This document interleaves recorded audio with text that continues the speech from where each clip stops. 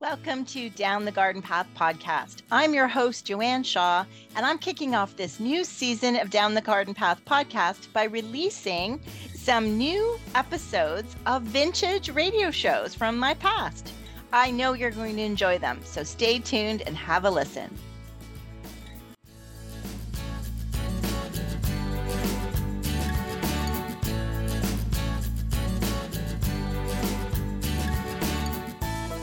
Specifically tonight's houseplants, and even more specifically, we're going to talk about orchids. So I'm very, very excited that I found a specialist in the field that can help us here on Down the Garden Path. And I wanted to tell you a little bit about him. His name is Bruce Rogers. He is our guest this evening, and he has been growing, hybridizing, and decorating with orchids in the San Francisco Bay Area for over 30 years. He is well known as an orchid expert and has a broad range of services, including commercial work with chains like Nordstrom's and many more. And he continues to work with private clients, building and maintaining orchid collections, creating outdoor gardens, and putting together orchid displays for parties and events. And they make definitely great features for that situation. So Bruce has appeared on numerous television, cable, and radio shows and featured in many publications. He's the owner of Bruce Rogers Orchids, and he is the co-owner of an internationally prominent wholesale Sobralia nursery. Correct me later if I pronounce that wrong, Bruce. Oz Gardens. And Sobralia Rogersania has been named in his honor. And he is also the author of a book titled The Orchid Whisperer. Bruce shares very practical advice on buying and caring for the most popular orchids, as well as unique ideas for displaying them.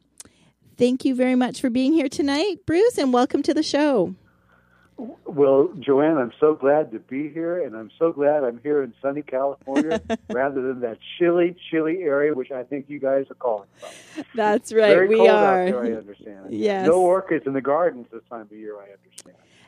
Well, I don't think there's ever any orchids in the gardens, unfortunately, here. Not outdoors, anyway. That's one of the disadvantages. We have to enjoy orchids only in our greenhouses or in our homes. Well, you're going to be happy to know that what's great about orchids, the tropical orchids, they are, I think, the world's #1 best-selling houseplant right now. And we have all these beautiful, beautiful flowers that we can find now. Availability is much wider than it used to be. Mm-hmm. But before you venture too much into things, I want to remind you, Joanne, that even in Ontario and British Columbia and all throughout Canada and North, you have those lovely lady slippers. And those lady slipper wildflowers are actually orchids. That's true. And so orchids, yes, it's true. And so you probably do have orchids growing in your gardens, and if you have a little wooded area. And we're very lucky that the orchids can grow everywhere but the Antarctic. Ooh. And so they grow everywhere from Canada all the way down to the southernmost tip of South America. And that's what makes them so desirable and so international, known as almost every country around the world has orchids that they live with. And so it helps make them more popular, besides the tropical types that have gotten so popular. Right, yes. And they have gotten so, household name, even as a cut flower. Isn't that great? Yeah. I know, we're very happy about that. Yes. It's gotten so popular. I guess any grower who has his own business is very happy about that, right? Oh, absolutely. And there's so many different kinds to grow. And so when people ask me, now when you go into the big box stores and the larger stores like that, they're carrying these lovely, lovely Phalaenopsis, or the moth orchids that you see. Those are probably the most common where you guys are. Uh-huh. And you see so many of them. And they ask, well, isn't that kind of as an orchid consultant, doesn't that kind of hurt your business that they've lowered the price? And on the contrary, it's increased appreciation for them, and it's increased the client base. And out of every 5,000 new people that buy these orchids, I'm going to get one that's really, really interested and that will call me back for a job someday. So we're happy about that. Oh, that's good. So that's a great place to start as well, Bruce. Talking about, so for the beginner, we thought at least for the first part of the show, we're going to focus on the beginner orchid grower or someone who may not have ever tried growing an orchid. What are some of the varieties that you recommend for beginners? Well, right off the bat, I have to recommend, of course, the Phalaenopsis or the moth orchid. And that's the type that we see most generally distributed. And right after that, there's a very popular type called the Cymbidiums, which are the larger plants with the larger skinny leaves and the big fat round bulbs. Okay. And those are pretty much the two categories that when you buy orchids, they fall into. They either have big round bulbs and grow from bulb to bulb, much like a lily, and that's called sympodial growth, arm to arm in the Latin. And orchids either grow that way or they grow monopodally, which is one direction, which is how the very popular moth orchid grows. And so in the marketplace today, we'll find Phalaenopsis, Cymbidiums, and then what we call Oncidiums, or the dancing doll orchids, which now come in a variety of colors. The most popular, of course, being the yellow. But nowadays, there's a lot more colors like reds and oranges involved that one could buy and purchase. Wow, well, that's great. Those are the three best orchids that we can find for the beginner. Mm-hmm. And in terms of where to buy them nowadays, not only are they available all through, the big box stores, but we're very lucky in that, as we'll talk later on in the show about what kind of orchids to buy and what orchids are best for the house. All these different kinds of orchids can also be grown and also be bought at your local orchid society. Ah. And all the way, I know the show's in Canada. In Canada, you guys are so beautifully botanically aware. There's actually a group called the Canadian Orchid Congress, which you can Google. And the Canadian Orchid Congress will give you a vendor list that breaks down from each province in Canada. And they'll go list up all the orchid growers in British Columbia and Alberta, Saskatchewan, Manitoba, Ontario, and Quebec. And so you'll be surprised in these little areas as your listeners become more involved in the orchids. You'll be surprised at how there are vendors right around the corner in some situations. And what's so wonderful about Canada and also America, both countries have wonderful, wonderful orchid societies and orchid clubs. And they exist everywhere throughout Canada and everywhere throughout America. You just have to go to your local information or Google local orchid society, and you'll be surprised. And your little neighbor down the street, which you thought was kind of strange, might end up being one of the best premier Phalaenopsis growers in the province. So life holds a lot of surprises in the orchid world. That's for sure. That's for sure. Now, just because these plants are available at the big box stores, is that the best place for us to buy them? Well, I cover that thoroughly in my book. It is like, in my opinion, the best place to buy an orchid is going to the source, going to where the person who's growing the orchids is actually selling them. Okay. That's kind of hard to do in some situations. Yes. There are not, as you'll see, there are not a lot of orchid nurseries throughout Canada, although there are some. But those, of course, would be the best places to go because those people there have been growing the orchids themselves. They know everything about the orchid, and they know all of its needs and its dislikes. It's probably much better informed than the local nursery. I'm just generalizing now. And remember, I'm just generalizing. Than the local nursery guy at the big box store, who probably hasn't had that much experience with the Phalaenopsis, with other orchids besides Phalaenopsis.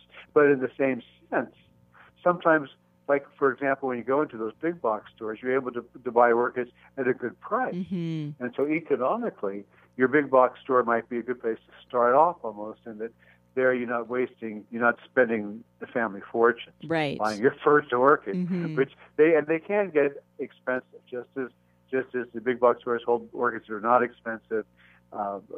There's orchids that are very, very expensive to buy all throughout Canada. So. Yeah, definitely. And I think I've always felt in either the big box stores or the local garden centers is to kind of watch when the new shipments come in.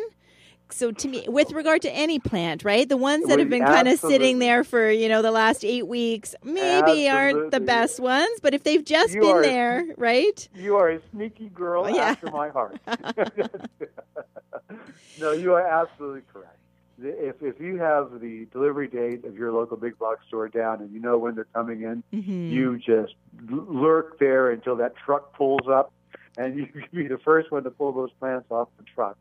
And it's There are things to look out for when you're buying these orchids. Okay. When you buy the orchids and you pick them up, first of all, feel free to handle them. Okay. You have to touch them. And if you look at them, sometimes, I don't know if you've noticed this or not, but they can be very loose in the pot. And you never really want to buy an orchid that's loose in its pot. Really? If you pick up that plant, you should be able to pick up the entire plant without it being loose and flopping around. Okay. I do not encourage you to buy an orchid that's not well potted. Okay. Because usually there's a clear pot. Sorry to interrupt. There's usually like a clear pot inside another pot.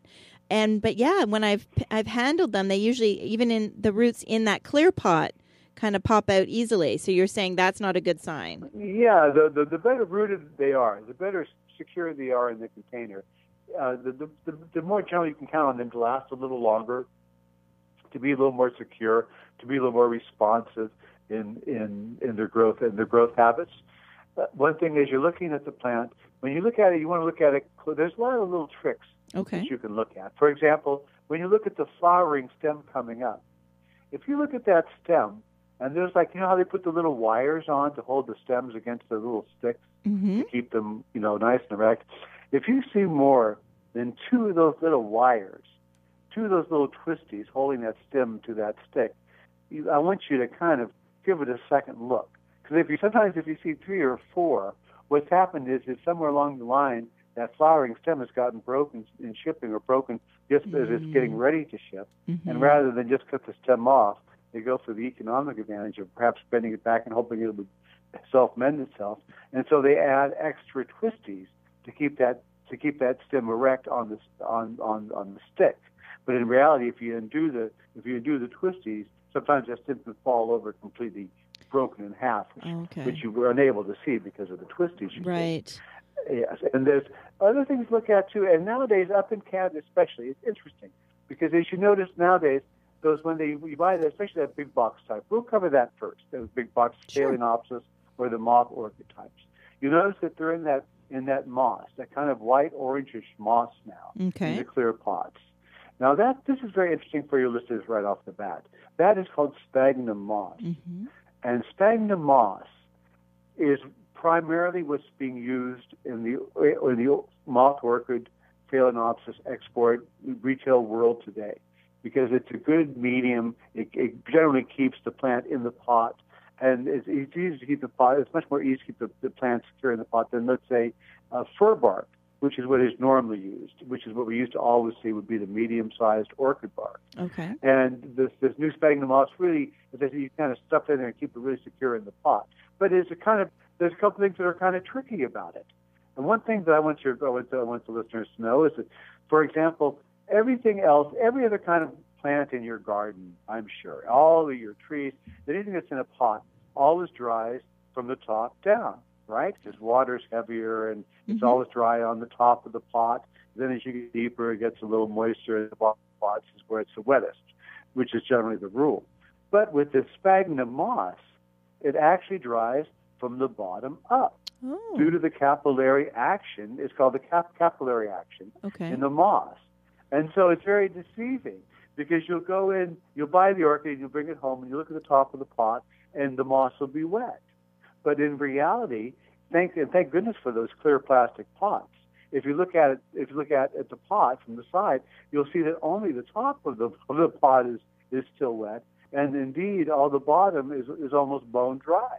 Okay. That's very unusual. It's one thing. It's a little something that I think all of the gardeners who are now starting to grow orchids in this moss, in this sphagnum moss, have to adjust to right away. And how we water the orchids that we buy from the big box stores is when you first bring them home and you're bringing them over to your faucet to water them. Once you look at it from the side and you see the whole pot is completely wet, kind of judge the weight of the pot, and that's an easy way to judge how often to water, because you want that pot to weigh about that much. Okay. And by just as Joanne, as you can tell, if it's wet on the top, we'd all assume it's wet all the way through. But that's not the case with the new moth orchid types. Okay. So it's okay to leave them in the sphagnum moss? You just need to account for that with the watering. It's not like something as soon as you get it home. No, they grow very, very, very well in that. Okay. And actually, in a way, they're easier to a pot, because then the moss takes a long time to decompose. They use very good quality moss coming out of Taiwan, and it takes the moss longer to decompose.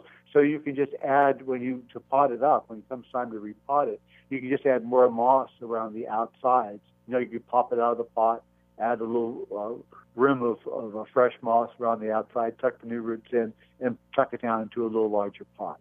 Okay. And so in a lot of ways, it makes the maintenance a lot easier on these Phalaenopsis as well. And you don't run into problems like we used to run out, especially up there in Canada, where you would use the fir bark and that would stay wet. And there's a very popular mold called snow mold, SNOWMOLD, which occurs when you're using that orchid bark. Okay. And it occurs quite often. I'm more familiar with the northwest of Canada, British Columbia, in that area. But oftentimes when I go up there and look at Cymbidium collections and problems they have in the greenhouses there, it's a snow mold is very prevalent problem, because it does get cold up there. And even though we have artificial heat, that snow mold is very easy to set in. Mm-hmm. So. Okay. So it's okay to stay with the sphagnum moss, but just to keep in mind about the watering. All right. Yes.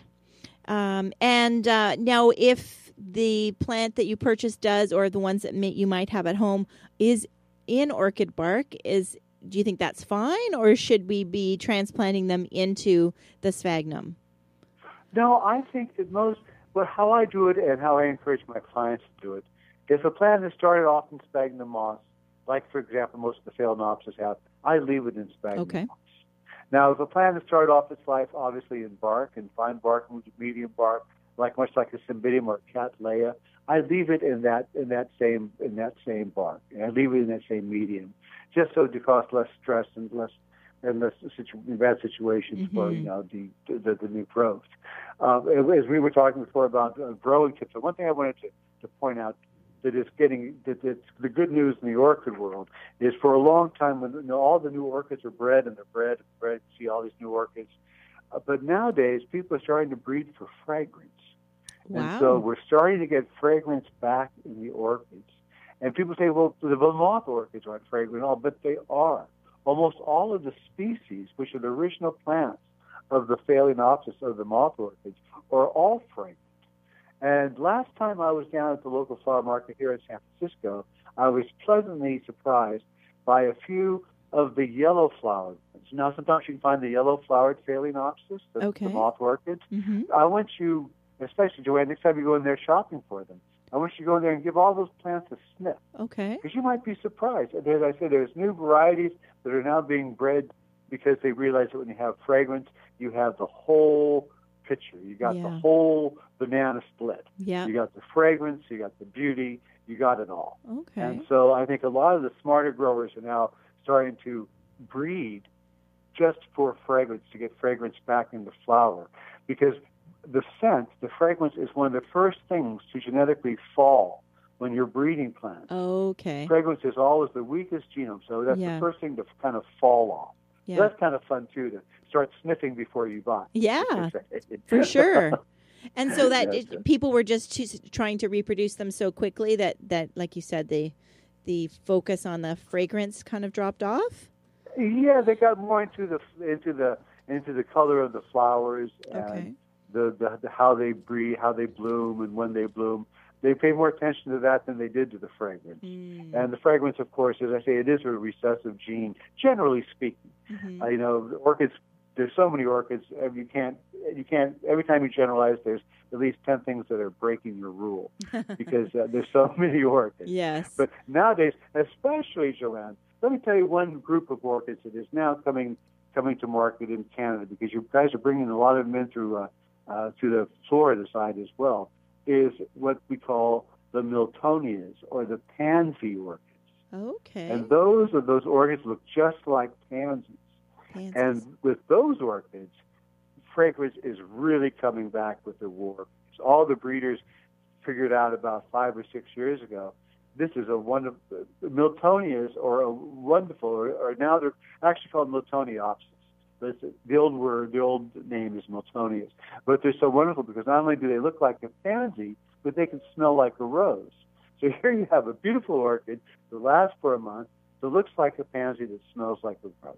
Wow. So it's very fun. It's very fun, very, very fun. Well, I will definitely have to. I'm trying to Google it here, trying to multitask and Google a picture of it. But that is great to know. That's the thing about this industry is it's always changing, right? There's always something new. Oh, there's always something new, and there's always someone trying to get ahead of the other guys. And, yes. There's people that like me that work on new kinds of orchids. And one thing that is a new movement, but there are general movements. And as you realize, we just got over like a big failing opposite of the moth orchid boom. But what's coming up next is going to be the miniature orchid boom. Okay. More and more big growers are realizing that in small houses or in houses where it's hard, especially like in New York or San Francisco or Los Angeles, where things are very dense, the population is very dense, that a lot of the people are really getting interested in the miniature orchids because almost every single orchid, the cattleyas, the miltonias, even the moth orchids, can all be found in miniature orchids, which can be 1/5 the size as the larger orchids. Okay. Even miniature cymbidiums. There's cymbidiums that are only 6 inches tall. Wow. So it's really, really exciting that now there's this whole new marketplace coming up that you'll be seeing in this coming season and certainly the years ahead. You'll be noticing that a lot of orchids are getting smaller, so you can grow them. They're easier to grow on the windowsill. Okay. They're easier to grow, all through the house because it's hard when you have 15 phalaenopsis that aren't blooming, growing them because where do you put them and et cetera, et cetera, et cetera. Yeah. But if they're only in 1 inch or 2 inch pots, it's much easier to take care of them and find a place to grow them, et cetera, et cetera. Okay, that's a good point when they're not blooming. That's right. So a couple more questions for you regarding purchasing. So, definitely looking for those extra clips and make sure that the stem is not broken. Sometimes the roots, I know myself, I'm always wondered about the roots are kind of sticking out of the bark.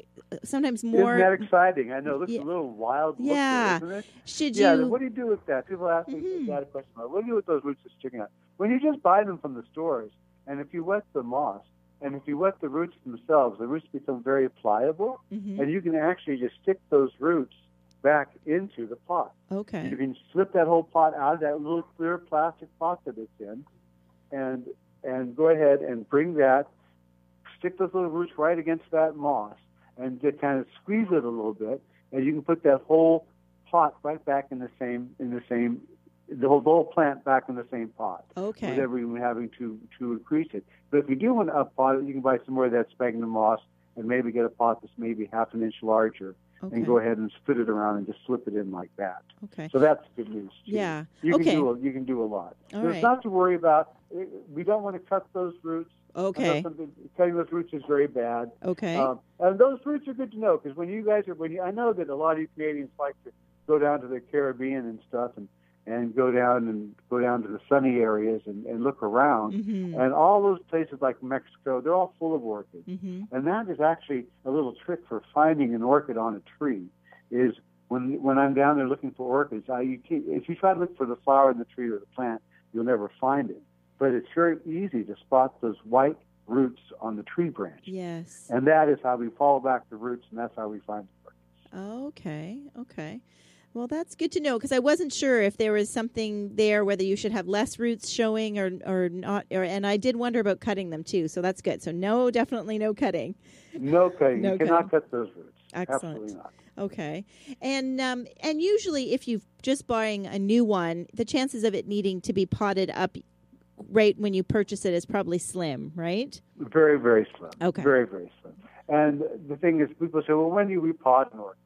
Well, if it's bursting out of its pot, then it's time to plant it there. But the best time to do it is after the plant has bloomed. Okay. Because this is speaking in large, broad terms. Right. Because there's exceptions to this rule. But generally speaking, it's after the orchid blooms and the flower dies, you'll see that the orchid starts setting up new growths. And that's usually the best time to bloom, to repot that orchid. Okay. And here's another little trick for the moth kinds of orchids I'm going to share with you. Okay. You know when, Joanne, when they're almost done blooming, and you go into and you're looking at those orchids, and you go into the florist, and you go into the expensive florist, and you see, there's those moth orchids, but they have 2 and 3 and 4 spikes, flower spikes from the same pot. Okay. And there's tricks of doing that, and tell you a couple of tricks right now. The best way is if you buy an orchid and it has one flower spike coming up or two flower spikes coming up. These days you can find them with two as easily with one. What you do, let's just say there's one flower spike coming up. Okay. As those flowers are opening and then dying, and the flower buds open and then they die. You look at the very last flower on the stem. And when that flower, the very last flower starts to open, and before it dies, it's very important that you do it before the flower dies. Okay. So when the last flower on the very end of the stem is opening up, what you do is you count back 3 flowers from that last flower. And each time the flower stem touches the flower, the flower touches the stem, where that happens, where the flower touches the flowering stem, is called the node. Okay. The flower node. And if you count back 3 nodes from the very end and you break it off or cut it off, okay, take a pair of scissors and just count back 1, 2, 3 flowers and cut that thing off so you have this long, naked stem basically, it will almost 100% of the time send out a branching flower spike from the same old stem. And that is how the professionals, how we get 2 and 3 and 4 and 5 flower stems on a single plant at once. Because if you wait till the flower is dead, you can't do it. The plant won't do it. But if you cut them before the last flower dies, it'll send out a side branch. And sometimes more than just one side branch. Sometimes it'll send out 2 and 3 side branches. Wow. And that's how we get so many flowers per the stem. And with my private clients and in the greenhouses, when we do this continually, it's not uncommon for those flowers to stay in bloom for a year, for 8 months to a year. And that's a goal to be done with too, because you can extend the life of the flower that way very, very easily. So the flower that was the last flower, then that means it will stay blooming longer? Yes. When that last flower dies, you look at that flowering stem, mm-hmm. and you count back 3 flowers, and you cut the flowering stem, so it'll be like a tall stem, right? Right. And then it'll send out a branch from one of those flower nodes below where you've cut. And it'll send out 1 or 2 branching stems of new flowers. Oh, and then in the meantime, the plant itself will send up a separate new flower spike usually. Wow. That encourages it to send up spikes, generally speaking. And so that's how you get 2 and 3 and 4 spikes on a plant at the same time and have them last for up to a year. Wow. Easily up to a year. So wow. That's kind of exciting to know. That is very exciting to know that we can extend the bloom time. Yes, and that's found in my book as well.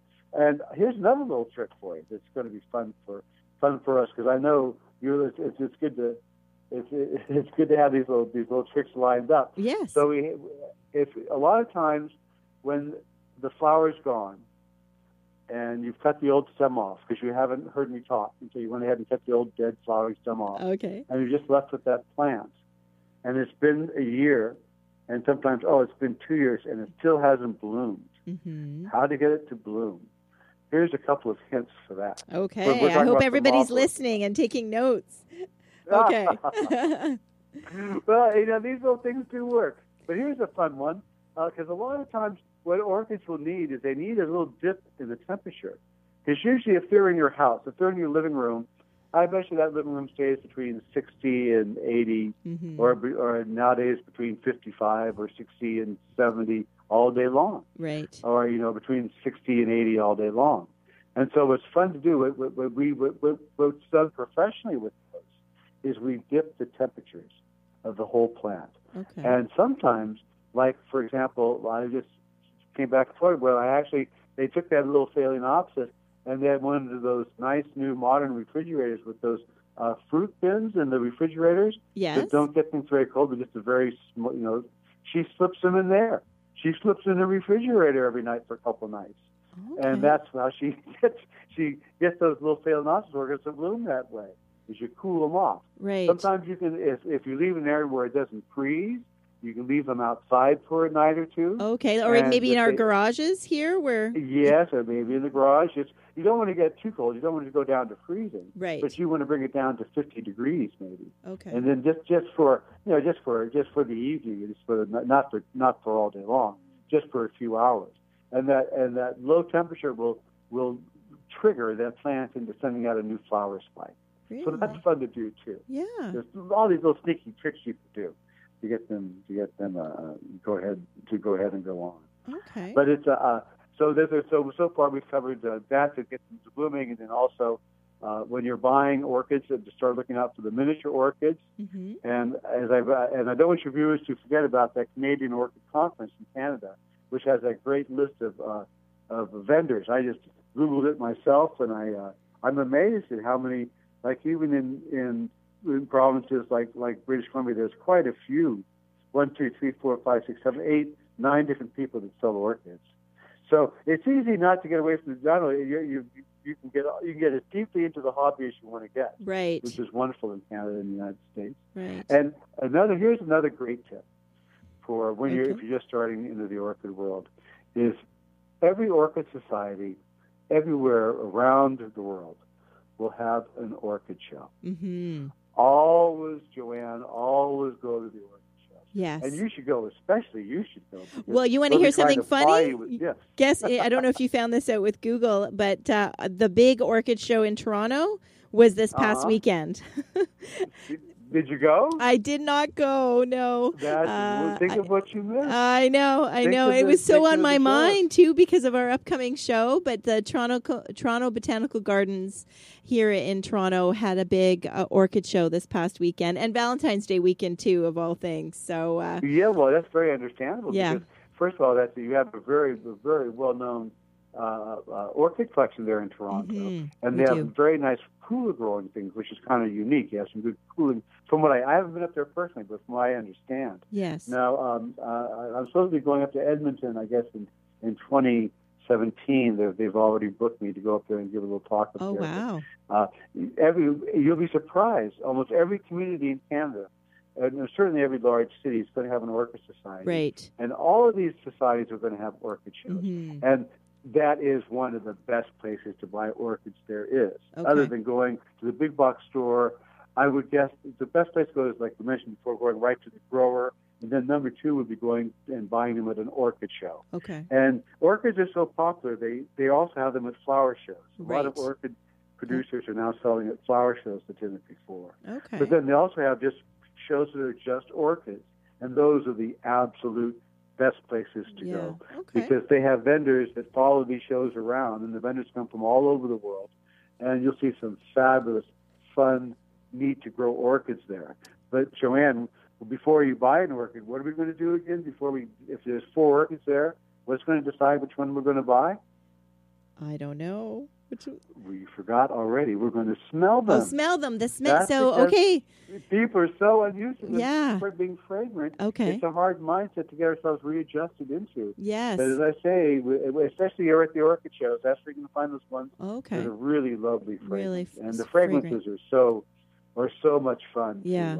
And they do so much, and they hold so many secrets. Because as we say, orchids, there's so many different kinds of orchids. Right. And you knew that vanilla beans were an orchid, right, Joanne? I did not know that. Oh, that is probably one of the most famous of all the food-producing orchids. And quite a few orchids produce food. Okay. But certainly the most famous is the vanilla orchid. And that is one of the few orchids, and it grows like a vine, kind of unique in the way it grows. But that's one I want to encourage your viewers to get. I was the last time I was up in British Columbia. This was it was Vancouver. I was invited for dinner at this house, and going all the way around the kitchen window above the sink, just growing right onto the wood and the paint and the tile, was a vanilla vine. Wow! And they get to be so long. It circled this big window 3 times. It must have been 12 feet long if you straightened it out. Wow! And then all through the summertime, it opens up little teeny white flowers, and the woman takes a little toothpick and she pollinates that little flower by hand, and that makes a seed pod. And the seed pod is the vanilla bean.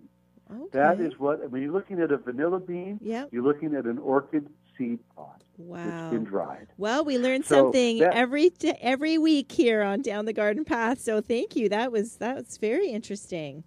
Oh yes, that's one, Joanne. I want to put that on your list of Orchids Dubai, since Okay. talking to Bruce. Okay. Put that vanilla right on the top of your list. All right, I wrote it down, so I definitely will. Bruce, can we talk briefly, because time is flying. Oh, my goodness, there's so much information. Can you talk briefly about the conditions where we should keep our orchids in our homes? The water, the light, the soil. I guess we've already talked about soil, so maybe water and light, because that's my challenge. Yes. I'm not sure where I can put it. So yeah, the best places to put the best places to grow your orchids. Now, personally, I think overall, and myself included, the easiest places I have growing them is in the kitchen. Okay. It's usually because of the humidity. Mm-hmm. The humidity is usually good. The light's good. Morning sun, where it's nice and bright. Only the Phalaenopsis orchids, the moth orchids, don't require a lot of light. They don't require any direct sun, but they like it to be nice and bright. Mm. But orchids like the Cattleya orchid or the Cymbidium orchid or the Miltonias, they like a little morning or afternoon sun. So you kind of have to figure out which room in your house has the right light to begin with. Okay. And which room has the best humidity. And so that's why usually the kitchens and most certainly the bathrooms. If you have a nice, morning-facing bathroom that stays pretty warm and it stays pretty humid, and if you put your little orchids in there, they'll probably get watered pretty easily because you're in there brushing your teeth every morning. So you get in there to brush your teeth and get a chance to water your orchid then. And the same goes with the kitchen, because it's kind of easier the closer they are to watering. Okay. Because as you well know, if they're off in a bedroom someplace where there's no sink close by, it's a little harder to get those guys watering. Okay. And usually bedrooms aren't the most humid places to grow an orchid. But there's all these little tricks. I'm sure you've seen the whole thing about the little pans with the rocks, just like you do with some of your houseplants. Yes. You just put your saucer down there, you put rocks in there, and so you keep the immediate humidity around the plant up, and that makes a lot of sense. But as I say, if you start growing miniature orchids and they're smaller sized pots, then if you're in the kitchen or something, you can just hit them with your spray nozzle from the sink. Okay, perfect. And it makes it very easy to grow. Yes. Now, Gary's wife, Elaine, has some beautiful orchids, which I saw on the table on my way down here, and she has been very successful at getting her orchids to rebloom. And she mentioned she uses ice cubes, and once a week she puts ice cubes in her orchid. What do you think? Well, if she's been successful with that, I don't like to argue with success in this particular situation. But, Joanne, I've gone down to the jungles a lot. Yes. I've been down looking for orchids in the jungles, and I've gone by myself. I have clients they've paid me to go down to find orchids, and I've been down. And in all the times I've been down to that jungle, not one time have I seen ice cubes in the tree branches. Because, Joanne, if there were ice cubes in the tree branches, we would be making cocktails. That's right. We'd have martinis in the jungle. But I just don't see that. Yes. And I just can't recommend that method of watering because it's Gary's wife, and it's worked for her, and I'm not going to rock the boat. Right. But now, I don't know that it's the coldness of them. I have found that to be successful with poinsettias here as well, in the sense that it helps you prevent overwatering. Yeah, that's what the most appealing factors obviously is the slow release of the actual water. As the ice cube slowly melts, it releases it slowly. It's able to be absorbed quickly. However, I think the much better way to water your orchid plant would be to take it out of the pot. It's being put into as you're decorating with, usually put inside a nice container. Right. Take it out of the container pot, bring it over to the sink, water it with water that is not cold and not warm and not hot, but certainly room temperature and above. Okay. You want it a little bit. You don't want it cold. You want it just a little bit, just like a falling rain would be in the jungle. Try to imagine how that falling rain in Hawaii. Yes. The falling rain down in the Caribbean. That rain's never really that cold. Yeah. And so, and then water the plant completely thoroughly. So you get all the foliage wet, You get the medium, the bark, the sphagnum moss, whatever you're using, is completely wet. And I think that method keeps the plant better watered. If you do that, maybe once a week, when you pick it up by weight, however often it needs it, I think that's a more efficient way of overall would increase the health of the plant. Okay. And also, when you get the whole plant wet, you're also fighting things like insects. Mm-hmm. For example, spider mites, mealybugs, because those can all be used to get washed off when you water the plant. Oh, that's a good point. Yeah, it's a good point. Yeah, whereas when you just use the ice cube, you're just kind of watering locally, and you're not really doing much to increase the overall humidity. Mm-hmm. It's just.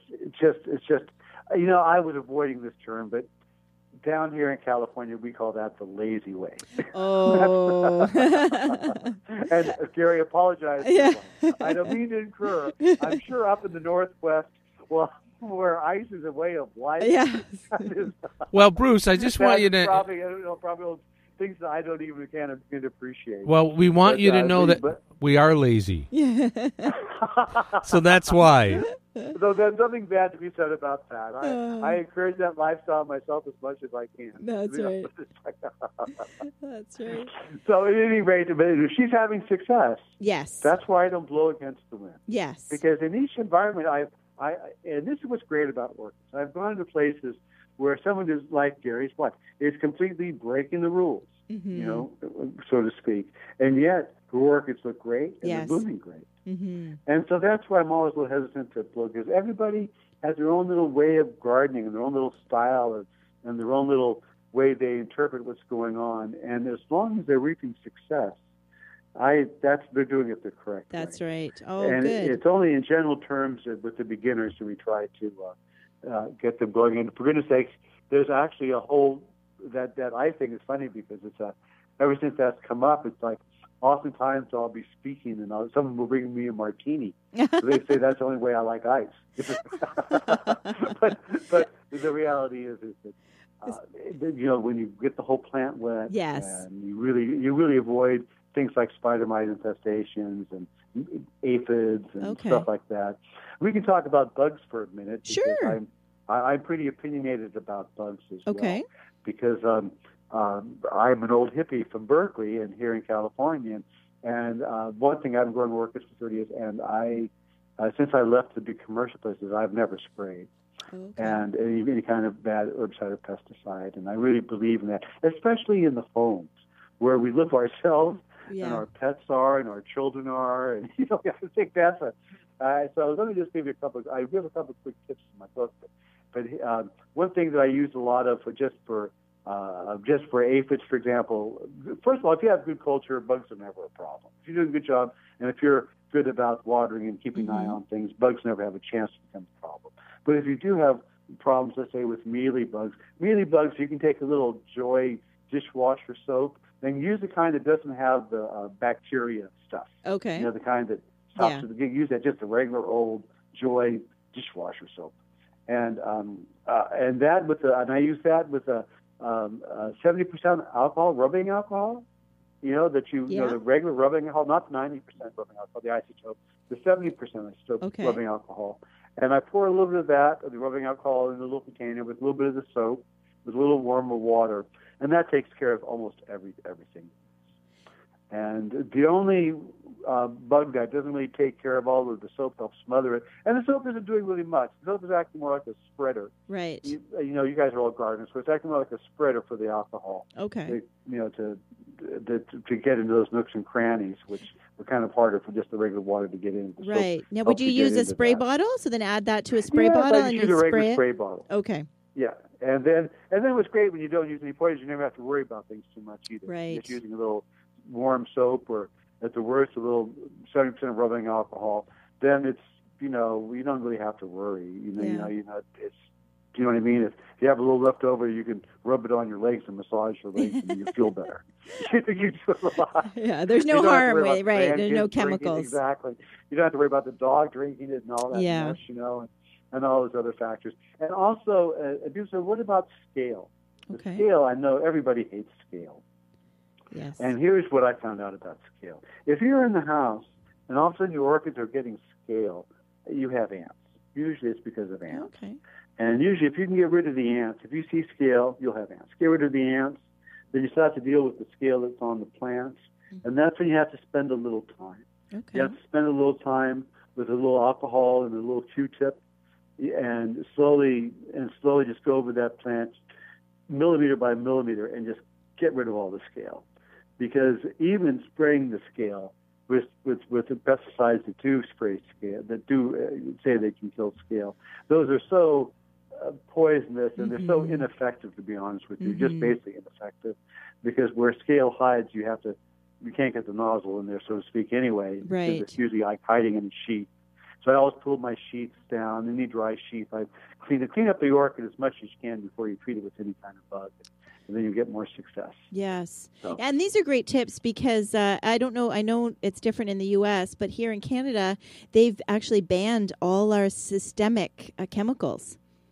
Isn't that great? Yeah. So even for outside as well as inside. Yeah. It's really, you should be really that. I had heard that about Canada, and you should be so proud of yourself. Oh, that's because in America we're so chemically oriented. It's so sad. I live in San Francisco, and that's probably the most progressive city in the United States. Yeah.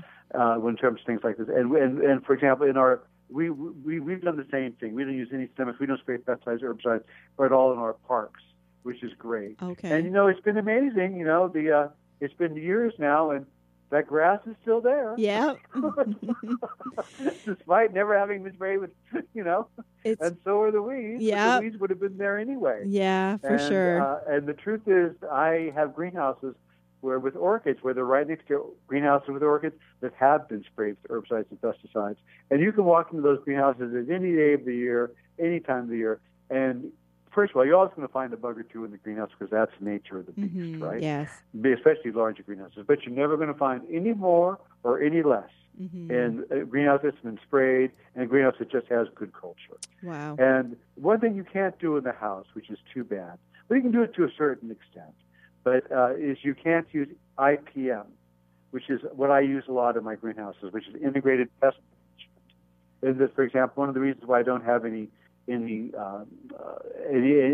like spider mites is because I have predator spider mites that I've bought and have established themselves. Okay. That really work, Joanne. These things have worked. I haven't seen any mites in my greenhouses in years. Or they can come in and you can actually squint your eyes and identify the predator spider mites and move them into the plants to have the regular spider mites, and within days all those other mites are gone. The bad mites are gone, and all left are the good little mites, and they don't bother you at all anyway. Wow. And things like ladybugs and lacewings, and I'm sure that you guys know all about those. Yes, we do have that. Nematodes you don't want to spray any poisons. And what's very sad is most of the books you referred to, that's the first thing they advise. Right. I'm so proud of Canada because you guys are so upfront and so on time about that.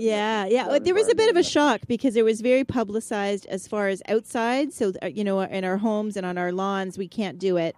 But nobody really, I think everybody was so focused on the outside that nobody realized that it impacted the inside too. So then, that desperate person who comes into the nursery with spider mite or, scale or something all over their houseplant, and they're like, wait a minute, no, where's the really strong stuff?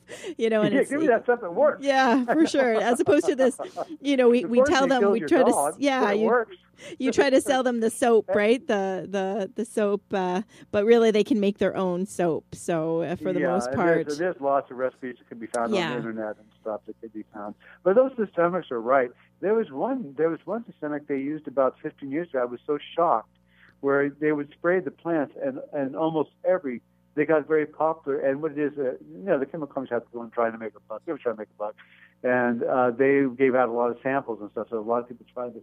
And it was a systemic, but the plant itself ended up smelling like the systemic. Yeah. And it was awful because you touched this plant, and then you touched your hand, and it was horrible. Yeah. And I remember that I saw that, and I said, this thing's going to be against the law in 6 months. And it actually took about 3 years, but 3 years later that particular product became against the law as well, because obviously it was doing more. It wasn't tested well enough, obviously, to be effective. So it's pretty interesting what you can do. And, Yeah. it's pretty interesting. Okay. The choices available to us these days, because you can pretty much buy any kind of predatory bugs that you want to. Mm-hmm. But then a lot of people don't like ladybugs in their living room. Yeah, well, I think we've had a hard time importing. We get them from California, apparently. And with the fires that you had last year, we had a real shortage because we had, there's a local company whose name has just gone right out of my head, and she was a guest on our show, Environmental Factor. And Lorelei owns that company, and they usually import the ladybugs. And there was a real shortage. So hopefully, there was a shortage. She's absolutely correct. We're really lucky with we have a strong horticultural department in the state of California and in San Francisco too, because there's only a few nurseries left in San Francisco, and so we usually get everything we want in terms of that kind of stuff. Mm-hmm. I'd heard that I heard clients complaining because usually they had so many products that were available on the retail level. Ladybugs were so much more available, but then this year they just weren't. They just didn't have those. Yeah. They didn't have numbers, I guess. Those little packages, those little boxes. Yes, for sure. Paper boxes, and all those stands seem like they're pretty much empty this year, so it's too bad. Well, hopefully they will regenerate. I think so too. And then a lot of times people are just being careful as well. Yes. You're trying to be a little more careful about the harvesting of the ladybugs, and more people are trying to do it as a farming thing rather than taking them from the wild, because unfortunately a lot of these ladybugs get taken from the wild. Right. And because there's certain plants that they nest on. But then in all fairness, like for example, dill is a plant that they will be drawn to at certain times of the year. Okay. And you can just buy dill and plant it. Yeah. And next thing you know, at a certain time of year it's covered with ladybugs. You know where they come from. So it's a good deal.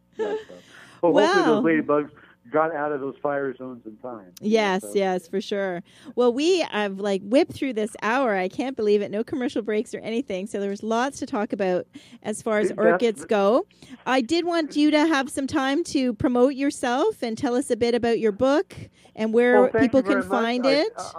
I'm very lucky. I have a book out, and it wasn't my idea. The moniker wasn't my idea, but Chronicle Books, which is a very well-known publishing house here in California, called me up one day and they said, "Well, Bruce, we want you to write us a book on orchids." And I was so excited because I'll tell you why, Joanne. I myself work on this one orchid called Sobralias. Yes. And it's a wonderful orchid. It grows like a bamboo. It has a flower like a cattleya. And I thought, finally, after my 20 years of working with these Sobralias, they're finally recognizing my work. And my editor laughed and said, "Bruce, that's ridiculous. Nobody knows what a Sobralia is. Nobody's going to buy a book about Sobralias because no one knows what a Sobralia is. And we want you to write a book called The Orchid Whisperer." And I said, "Oh, that is so nice of you to ask me to write that book, but that is quite a moniker." Yes. And at which point my editor was quiet for a second, and she asked me, "Bruce, have you ever Googled yourself?" And I haven't. I Googled my company name. Yes. Make sure that the people I paid to do the website did a good job. But I never really Googled my name. So I Googled my name, and sure enough, on programs just like this over the years, because we have a very big orchid show that's coming up February 26th, 27th, and 28th in San Francisco, called the Pacific Orchid Exposition. And so, Joanne, if you're looking for a quick little trip to the beautiful city of San Francisco in the next week or so, I recommend coming to the Pacific Orchid Exposition, because it's really the best. It's the best orchid show in the United States. Okay. So, and you called it, and it's a good time to come in. It's February 26th to the 28th, right here in San Francisco at Fort Mason, and it's fun and it's exciting, and you can buy almost every kind of orchid you could possibly ever dream about. Anyway, because of this show, I'm on TV and the radio a lot every year for the last 20 years. I'm on TV for the show, and so when I'm introduced, like tonight when I was introduced, I'm so worried about remembering, like, for example, the dates for the orchid show and your name and everything else that I always forget. I never really listen. And so sure enough, all these years they've been calling me the Orchid Whisperer as that moniker came out, and I went back and looked. I was surprised myself. Like, I was on The View and The View by the Bay and all that stuff. And sure enough, they introduced me that way. I couldn't believe it. And at that point, my wife was kicking me so hard and saying, "Bruce, I don't care what they call you. come home with the check. Yeah, that's right. That's right. Get writing that book. That's exactly right. I said, yes, ma'am. And so I said, okay, call me whatever you want to, and I'll decide. I wrote the book. And the book has been very, very, very successful. I think it's actually, right now as we speak, it's sold out in the United States on Amazon and stuff. I just checked before we started this broadcast. I think you guys have 4 or 5 or 6 copies left in Canada. Yes. The Orchid Whisperer, and it's also available in an ebook. But everybody likes to get the paperback version. I know. I went and did the ebook, and I'm regretting it because it's just harder to flip back and forth. That's what people were saying. Yeah. Because so many people use it as a reference. Some people use it as a reference that they didn't want to get there, and people have been bringing it into the greenhouses and stuff, and everybody. The book is much more popular than the other. Well, I'm very blessed. Oh, well, that's great. Popular. Well, I thank you so much for joining us. And you did agree. I hope you still do, because we talked a lot about the basics tonight. So I was hoping to have you back in a few months, and we'll talk about more of the advanced tips. How's that? And some of the advanced orchids. And Joanne, I'll make you a date. And then in the meantime, you do something for me. You find out what kind of local orchids grow in your area. I will. And so when I call you up, I'll have that information. I always Excellent. like to know what's growing in certain areas. Okay. People, so. Well, ask the crowd what's growing outside. Okay, I will definitely look that up. And you have a date. I've had a lot of fun today, and thank you so much for having me. You're welcome. Thank you as well. Thank you very much, Bruce, and we'll be in touch. Thank you so much.